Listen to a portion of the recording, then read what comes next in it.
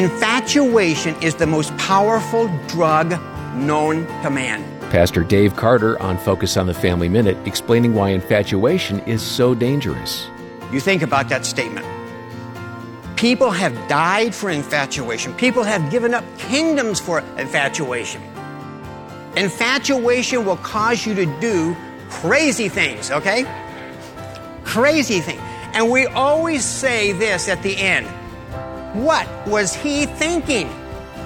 The point is, he wasn't. He was under the influence, or that person is under the influence of a mood-altering substance. They are stone drunk. And you need to think of people who are infatuated as drunk. More from Dave at FamilyMinute.org.